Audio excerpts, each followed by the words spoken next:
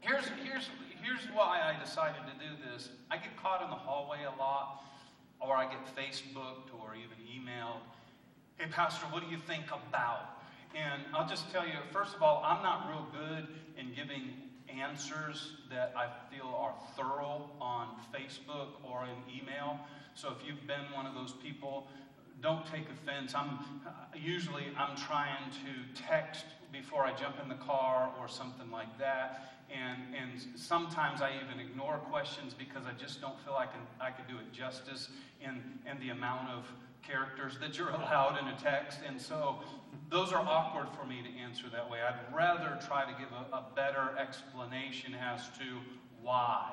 And hallways are always tough, even though I try to do that, but they're just tough. Could you understand that a little bit? And that's part of what led to this. We have a lot of new Christians and a lot of older Christians that are learning church in a different kind of way, and it creates all kind of questions like, man, this isn't the way I grew up. And what used to be wrong isn't wrong, but then we discover half of what we thought was wrong isn't even scriptural anyway. It was just what our denomination told us. How many can relate to that one? And so when I was growing up, whoever of you are in my age bracket, when I was growing up, when the preacher or the teacher or the parent said, this is wrong, we all just said, okay. And if we even dared ask why, then the answer was, that's my generation right there, huh? I mean, you guys grew up because I said so. There was never questioning. It was because Mama said what Mama said. That was it. What the preacher said, we just believed, and that was it. And we never asked. And so that's why I wanted to do that, because we live in a generation right now that because I said so is not good enough. How many know that's right? We live in a very questioning kind of a culture. Sometimes that's good, sometimes it's not good. Because if you're trying to figure everything out about God before you decide to follow God, you're in big trouble. Because I've been serving God for over 40 years, and I still don't have all my questions answered, okay? But we're going to attempt to do that today, and this is going to be our theme verse. 1 Peter chapter number 3, verse number 15. We'll use this verse every week, and here's what it says. It says, but in your hearts revere Christ as Lord. Always be prepared. And I like this. Notice this word. Always be prepared to give an answer to everyone who asks you to give the reason for the hope that you have. Man, that's a pretty tall order, wouldn't you? Wouldn't you agree? Because people can come up with some crazy questions. How many know there's a difference between an honest question and a question to trap you? Right? There's a difference. But it says, be prepared to give an answer to everyone who asks you to give a reason for your hope or for why you believe. And gone are the days because my church said so, because my pastor said so, because that's what my pastor taught me. And I want to caution us, and the next line cautions us against something that has kept me from doing this kind of series in the past. But do this with gentleness and respect. In other words, what I don't want to create here, and please hear this if you hear anything else, I don't want to give answers to questions that you have for you to use them in a combative kind of a way or an argumentative kind of way. I think that Christians do the kingdom a disservice when you are trying to win an argument and run over people to win your point, to make your point. How many know the phrase, you can win the battle, but you lost the war? And so I want the people of new generations, I want us to be gracious people. And I strongly disagree with Christians that use their knowledge in a combative kind of way, because the whole message is not about stats and facts, it's a message of grace. And sometimes we're so hard to give the facts and the scripture verse that we miss the whole point of grace. And I want to make sure we don't do that. So make sure. But do this with gentleness and respect. So I'm not giving you ammunition. I'm trying to help give you a foundation. Does that make sense? So we're going to lay some ground rules, and I'll repeat these every week. Here's our ground rules, and I hope that I can model in the way I answer the questions how I would expect us to do the same thing. So here's our ground rules. Number one is we need to understand that the Bible is our authority. Okay? So I'm going to answer every question I can with a scripture verse. The Bible is our authority. In fact, 2 Timothy 3:16 says this. All, everybody say all. How much Scripture is profitable? All Scripture is God-breathed. We're going to deal with this later too. Where did Scripture come from? How come some letters made it to the canon, some didn't? How come some are Holy Scriptures? How come some are not? But as for right now, we have to believe we're going to go to Scripture, and that's our authority. And all Scripture is God-breathed. In other words, God, through revelation of the Holy Spirit, put in the minds of men what to write for the Holy Scripture. It wasn't just their opinions on things, okay? And it's useful for teaching, watch this, rebuking, correcting, and some people like that rebuking. And we got too many Christians that want to beat people in the head. But rebuking doesn't have to be mean. It's just a form of correcting when people ask. If people don't ask for my advice or my correction, it is not my place to interrupt your life and tell you what you're doing wrong. Is everybody all right with that? Stay in your lane. Why worry about the splinter in somebody else's eyes? Are you hearing me? So please, I don't want us to be judgmental kind of people, all right? Okay, so rebuking, correcting, and training in righteousness so that the servant of God may be thoroughly equipped for every good work. Okay? So number one ground rule as we start is that the Bible is my authority. The Bible is our authority. The second ground rule is that when the Bible doesn't deal directly with something, in fact, one of the questions later in this series will be, what should Christians view about plastic surgery be? And how many know that in Bible times they didn't have plastic surgery, right? So there's no scripture and verse. And some ladies are like, all right, okay, but there's no scripture and verse for that. There's no scripture and verse that says the name of the person you should marry or the job you should take. So there's not a scripture and verse for those things. So the second ground rule is where the Bible doesn't deal directly, we're going to find some general principles and guidelines that we can operate in. Christians are notorious. Non-Christians don't do this, but believers often will say, well, God told me. And I have news for you. God never told you to do anything that is contrary to the principles and the guidelines of His Word. Amen? So be real cautious if you're one of those Christians that walk around all the time telling people that God told you. It needs to line up with the Word of God, right? Okay? And then the third principle as we start today, the third thing I really want you to understand. So the Bible is our authority. That's what we're going to go to. Second, when the Bible doesn't speak to it, we're going to give general guidelines and principles. And then the third ground rule is for you to understand there will be some of them, I'm going to just give you my opinion. Okay? When I give you my opinion, I will say this is my opinion, and you can feel free to disagree. It's okay with me if you're wrong, okay? So, some of you didn't laugh at that. You're a bunch of bullies. All right. So, but I mean that. And I'll say, because as a pastor, one of my responsibilities is to shepherd the sheep. And so, but I will tell you, if it's not a Bible verse or a teaching or a doctrine, I'll just say, here's my take on it. Here's why I do this. I've done that with my kids as they were growing up, and this is why I believe this, and this is why this is important to me. And the reason those ground rules are important is because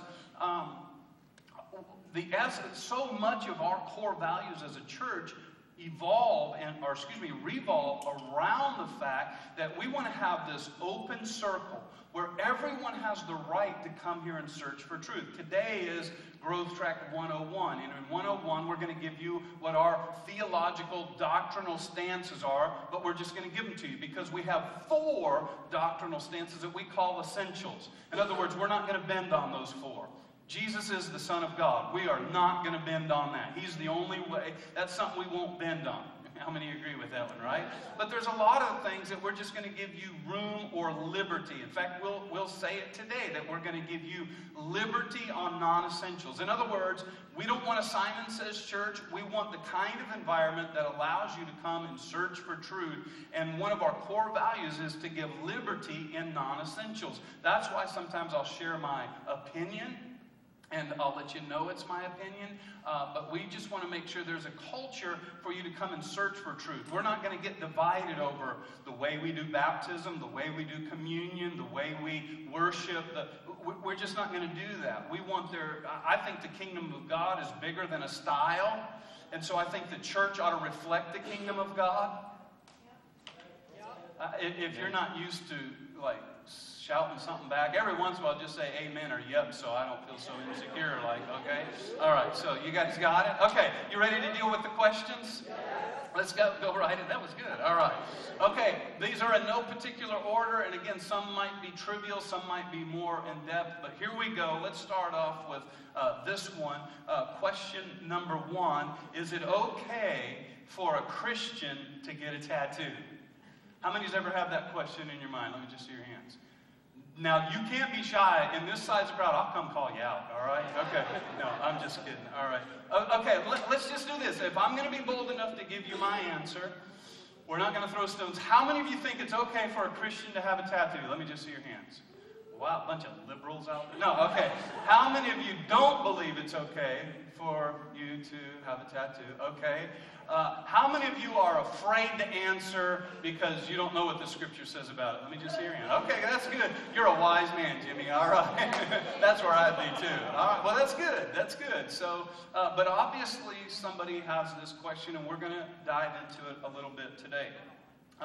It's kind of interesting. Patty and I were looking at movies. We were thinking about going to a movie yesterday. Didn't see anything that we really wanted to see, but there was a showing last night at Imagine, like at 10 o'clock at night, called Tattoo Nation. And the advertisement for it was very interesting because it asked the question, why did it used to be that people with tattoos were looked at as criminals and thugs and bikers, but now it's become a mainstream of our culture. And so the movie was actually a documentary. It was too late on a Saturday night for me to go, but I found it interesting. Here's the stats. 40% of people between the ages of 26 and 40 have tattoos. 40% between those ages. I'm sure that varies. Out on the West Coast, we lived there for 4 years. I mean, everybody had tattoos. I mean, you see 90-year-old grandmas with neck tattoos. No, I'm just kidding. But, I mean, like, everybody had tattoos. And I've been in the Bible Belt in church down there, and, like, nobody has tattoos, you know, kind of thing. So I'm sure that geographical. How many know a lot of times our beliefs have to do with the kind of church and the denomination and geographically where we're raised, right?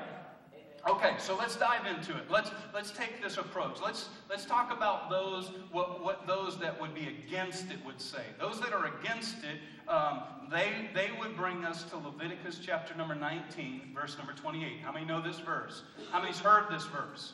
Okay, and so it seems pretty clear cut, doesn't it? Here's what it says: do not cut your bodies for the dead, or put, there it is right there, or put tattoo marks on yourselves. I am the Lord. And so those that are against tattoos, this is the verse that they always want to bring to your attention, okay? And I mean, just looking at it, wow, that looks, you know, pretty right there in your face. And then they would probably continue to say things like, well, your body is a temple of the Holy Spirit, and, you know, you're going to be judged or viewed as a rebel, all those kind of things, okay? So that would be generally the argument for those that are against it. Most, it looked like 95%, you are okay with it today, so we won't spend a lot of time there. But let's talk about those that are for it. Those that think it's okay for a Christian to have a tattoo, they would probably take you right back to the same chapter, but take you to one verse earlier. Let's read it. Do not cut the hairs at the side. I'm going to hell. I'm already in trouble. All right? Okay, look at this. Do not cut the hair at the sides of your head, men, or clip off the edges of your beard. I see a whole lot. I'm kind of lukewarm, you know. I'm kind of right in the middle there. But so now it's not so clear now, is it? Because we see one verse, but then we see another verse And culturally, we're not, we don't have the long bang, we don't have a big old ZZ Top beard, and, Mike, you're the only righteous guy I see in the whole building, right? And, I'm sorry, I got Charles back here. I got a few guys going to heaven. The rest of us are in big trouble, all right? Richie, you're on your way there. I see a little shadow going on there, but, okay, and so here's the point. The point is we can always be argumentative. Okay, here's what I want to draw the line, because I don't want to spend too much time on this one. We need to understand this. First of all, that we are New Testament believers. We're New Testament. We are under grace and not the law. But hold on. Jesus didn't come to abolish the law. He came to fulfill the law. Okay, and so as Christians, well, first of all, in the Old Testament, there are hundreds of laws. If you've ever studied, there's like 800, almost 900 just ceremonial laws, what the Bible calls ceremonial laws, like how to wash your hands, when to wash your hands, what times of the day you can eat certain foods and not eat foods, all right? You can't eat pork, and, in other words, the law in the Old Testament was given so that we could understand as humans in the flesh, it was impossible for us to keep the law, so we needed somebody to fulfill the requirements of the law. His name is Jesus. Now we live under the dispensation of grace. Now, there's still arguments, though. Okay, then does that mean we get rid of all of the laws? Well, no, it doesn't mean that at all, because we can't kill people now, right? We shouldn't commit adultery, right? Okay? And so how do we know, Ken, which ones, like, we're shaving our beards, but we don't have tattoos so we can get to heaven? Here's the thing, and you're going to hear me say this a lot in this series. One of the things we've got to get to is the heart of the matter. See, Christians always try to make a rule, and when we make a rule, it turns into religion. And when it turns into religion, it becomes a stumbling block between us and our relationship with God. So many of these issues that we hear, the thou shalt nots, are more of a heart issue. Now, let me go back. How do we distinguish between the two? When Jesus came to earth, now New Testament, he repeated, or the New Testament repeated those, I'm going to just use the word laws or rules that were important under the new dispensation of grace. They were not ceremonial laws. They were laws of morals, of spiritual guidance, of ethics, those kind of things, okay? So the New Testament repeats those things that we need to carry under the new dispensation of grace. Is everybody following with me? Let me give you an example. Old Testament, it was wrong to eat pork. But here's Peter, and now he has this vision from God of a tablecloth unrolling, and says, go have some bacon, buddy. Just live it up, right? That's a paraphrase, but how many know what I'm talking about? It's found in the book of Acts. So in other words, the New Testament is showing us that we have liberties now that we didn't in the Old Testament. But the ones that we don't have liberties on are the ones that are repeated in the New Testament, such as Jesus himself speaks of things like, you've heard it said, thou shalt not murder. But I would say to you, if you hate your brother, you've already committed murder. You've heard it said, thou shalt not commit adultery. But if you look on a woman with lust, you've already committed adultery. And so, does that make sense? So, they're repeated in the New Testament. Those would be under what we would call the moral rules or guidelines to live by. And the Old Testament, Jesus fulfilled the requirements of all those ceremonial rules, because God doesn't want a relationship with us that's rule-based, but heart-based. Is everybody with me so far? Okay, now I gave a lot longer answer to tattoos than I wanted to, but I'm trying to set the pace for this. Now, let me go back to something. So are tattoos right? How do you distinguish between those two verses? Well, you got to understand the context. The context is, at this time, God was delivering a people out of a pagan nation. And so God was not dealing with cutting your beard. He was not dealing with whiskers and tattoos. He wasn't dealing with body piercing and all of those things. What he was dealing with was idol worship, was worship to demons and other gods. Because this Levitical verse is that when they worshiped other gods, they would burn their body or tattoo themselves, symbolizing their dedication to these other gods. Now, you can see, it's not a hard rule, it's a matter of the... See? And so if you get a tattoo on your body that says, Jesus is Lord, how many know that is not the intention of God saying you can't get tattoos? It's not saying, you're not showing your dedication to another God, right? Because I know a lot of Christians that say, well, I use this as a testimony to the Lord or for the Lord. Now I'm just going to give you my opinion. Everybody ready for my opinion? Yeah. My opinion is this. If you live with your parents and you eat their food and you're warmed by their electric bill and you're cooled by their electric bill and you live under their roof and you eat Doritos on their couch, what I believe is you should do whatever they say you should do. Amen? Amen? Come on, mamas, you've got to love me for that one, all right? All right. Now, if my kids that are grown, they can make their own decisions now, but if they would come to me and say, Dad, can I get a tattoo? Well, my stance on this would be, honestly, I have no biblical reason to tell you that you can't do it. I can't. Not in good. Now, as a dad, I might not want them to, and I can use the scripture in a wrong way. How many know that's dangerous? Because that creates rebellion and mad at God. So if they came to me, this is my opinion. I would say, I don't have any biblical reason to tell you not to do it, but I would give you some advice. My advice would be, it's permanent. It's on there. And so I would talk to you about its permanence and its placement. And no matter how carefree you are at 17 and 18 and 19, one day you might have the kind of job and a profession that you really would like to have that covered up. And so my advice, this is my opinion, would keep it in a way that it doesn't offend people in a business kind of a setting. Is that good? Everybody with me on that one? Okay. I just gave you my opinion. That takes boldness to give my opinion. All right. Question number 2. The second question that we'll deal with is, why don't we hear about dinosaurs in the Bible? And are dinosaurs real? So I think this is a pretty good question, right? It's not a heaven or hell issue, but it's a pretty curious question. How many would agree? Yeah. And first of all, to answer the second part of the question, I'm about 100% dinosaurs are real because we have bones of dinosaurs. You can go to museums and see them. Unless, of course, in God's sense of humor, He just made some bones and stuck them in the earth to go, watch this, guys. This will really mess them up, come on. Some of you need to know that God laughs, okay? All right. There's no dinosaurs. I'm just going to put these things in the earth and watch them argue about it. It'll be so fun. Anyway, all right. But the evidence tells us that dinosaurs are real. And where do we hear about them in the Bible? Well, let me give a little bigger explanation. I did a lot of, and my bent is not towards science. Some of you are science gurus, and this is just not my bent at all.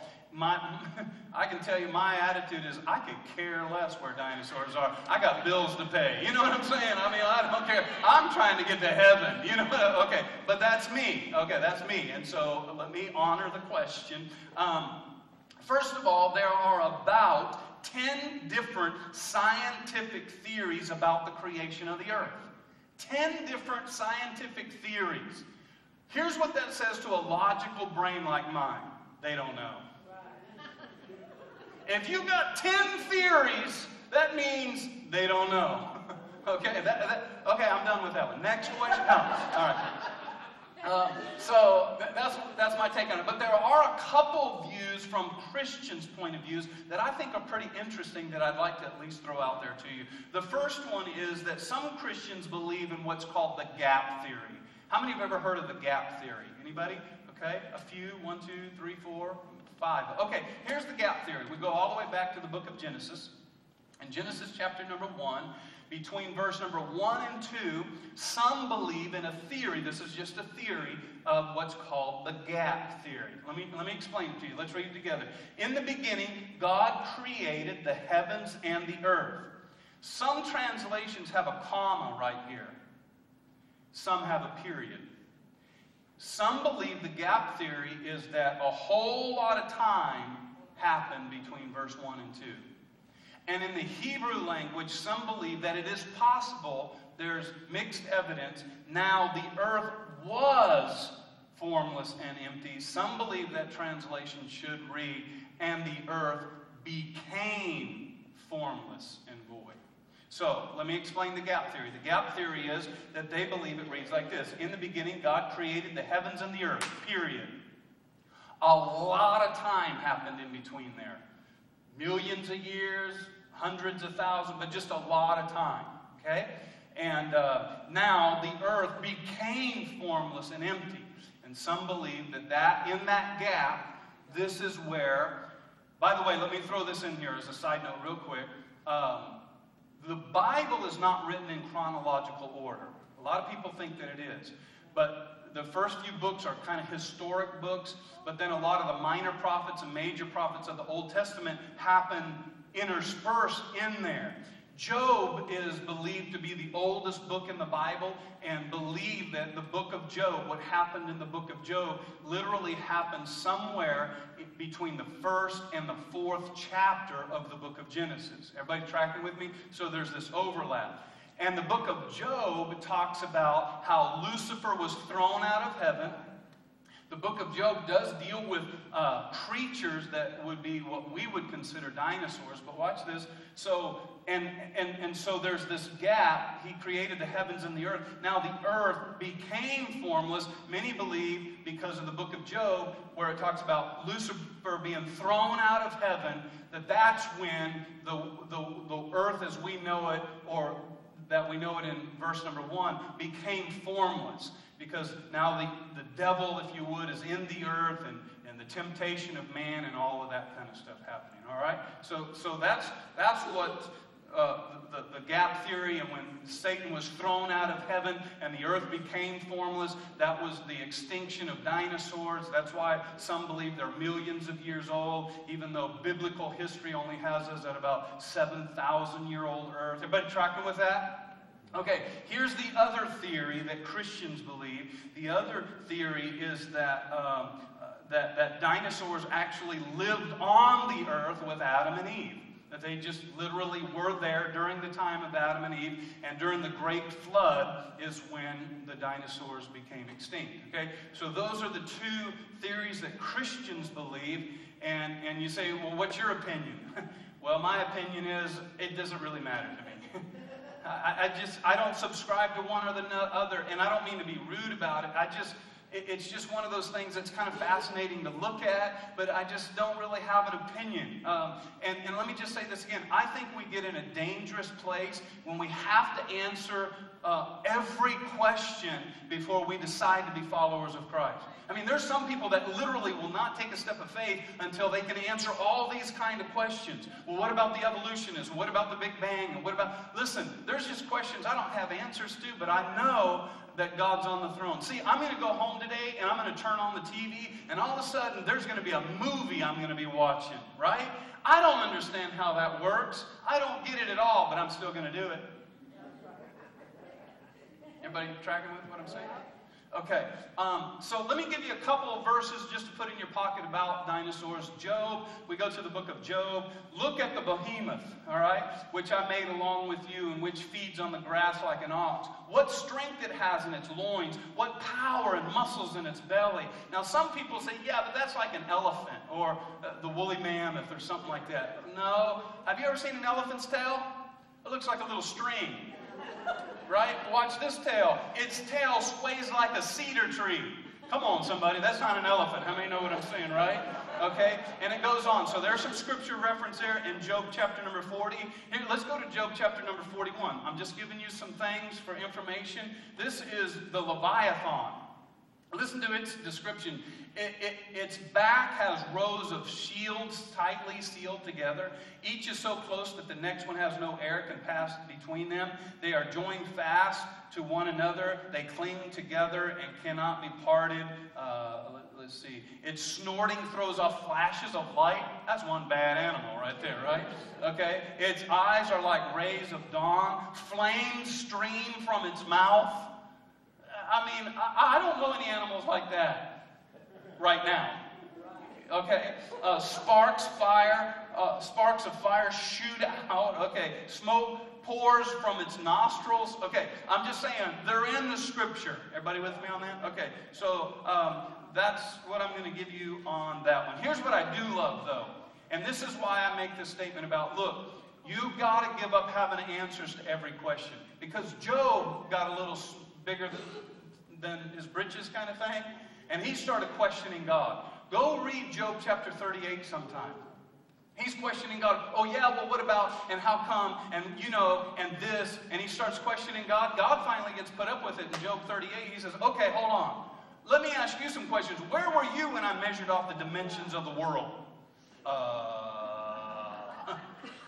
You got me on that one, Where were you when I created the storehouse for the rain, or told the rain what channels to travel to the earth in? I mean, that's some crazy kind of questioning, right?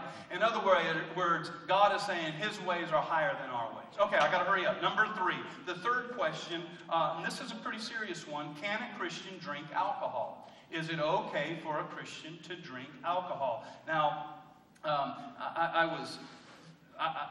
I grew up where it was dogmatically wrong for Christians to drink alcohol. And I remember a story of an old Southern Baptist preacher. He's preaching, and he's really preaching on temperance. And he's preaching away, and he says, and if I had all the beer in the world, I'd take it and pour it in the river. And if I had all the wine in the world, like a good old Southern preacher, I'd take the wine and pour it down in the river. Man, the crowd, yeah, amen, amen. And if I had all the whiskey in the world, I'd take it and pour it in the river. Everybody's in a frenzy. Yeah! The song leader comes up to close the service. He said, if you turn with me to hymn number 365, we'll sing, Shall We Gather at the River?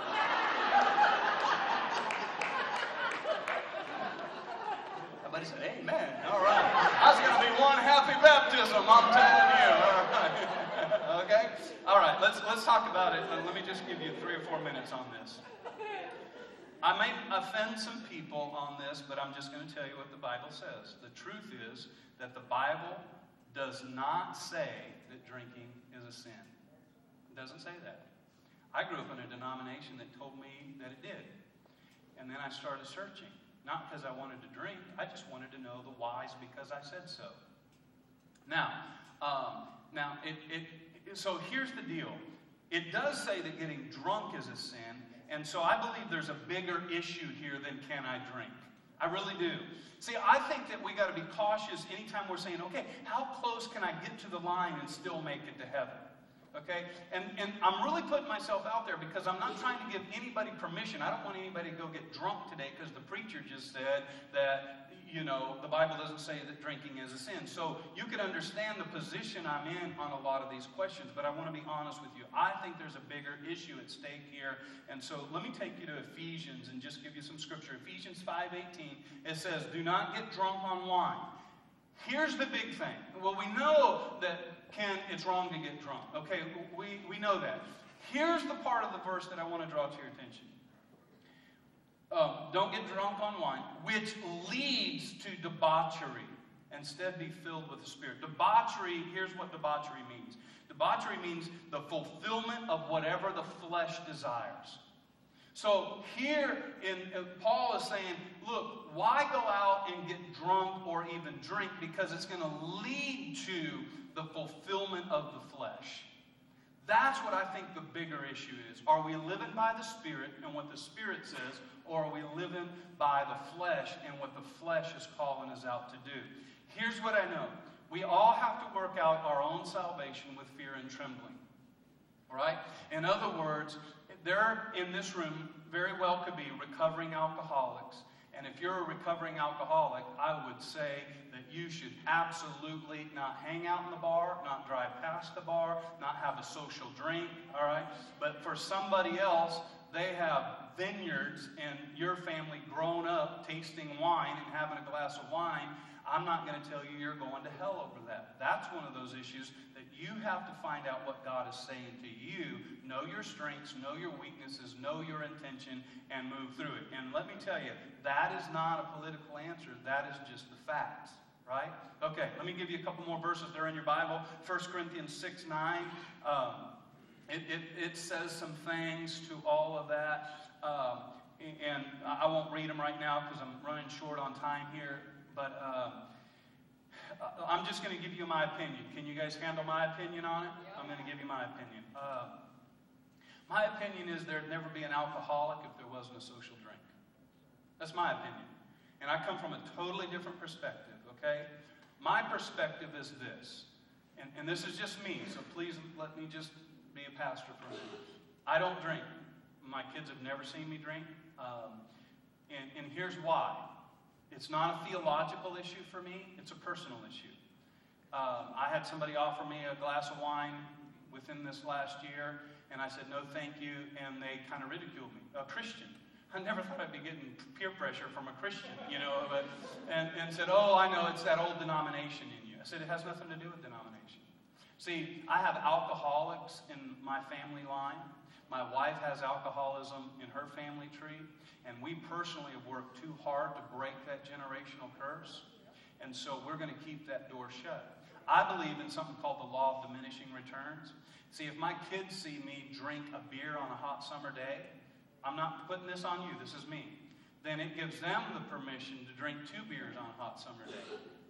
And if you see me drinking a glass of wine in a restaurant, it gives you, without realizing it, oh, well, the pastor's doing it, and it's the law of diminishing returns. And so to whom much is given, much is required. So there are some things, just because of my position as a man of God, as a father, as a pastor, that I refrain from, like Paul said, otherwise I become a stumbling block to other people. You say, well, Ken, that means you have to live your life for other people. Guess what? We all have to, at some point or another, live our lives for other people. Anybody heard of marriage? Come on, somebody. Right? Okay, the body of Christ. Okay, so there's some other scriptures in there. And Paul said it very clear, 1 Corinthians 8:9. Be careful, however, that the exercise of your rights does not become a stumbling block to those that are weak. I mean, it's right there in Scripture, so it shouldn't be a stumbling block. Okay, here's the last thing I'll say on that. You have to be careful with anything that is technically okay, but it leads to sin, addictions, and mind altering. Okay? Can you receive that from me today?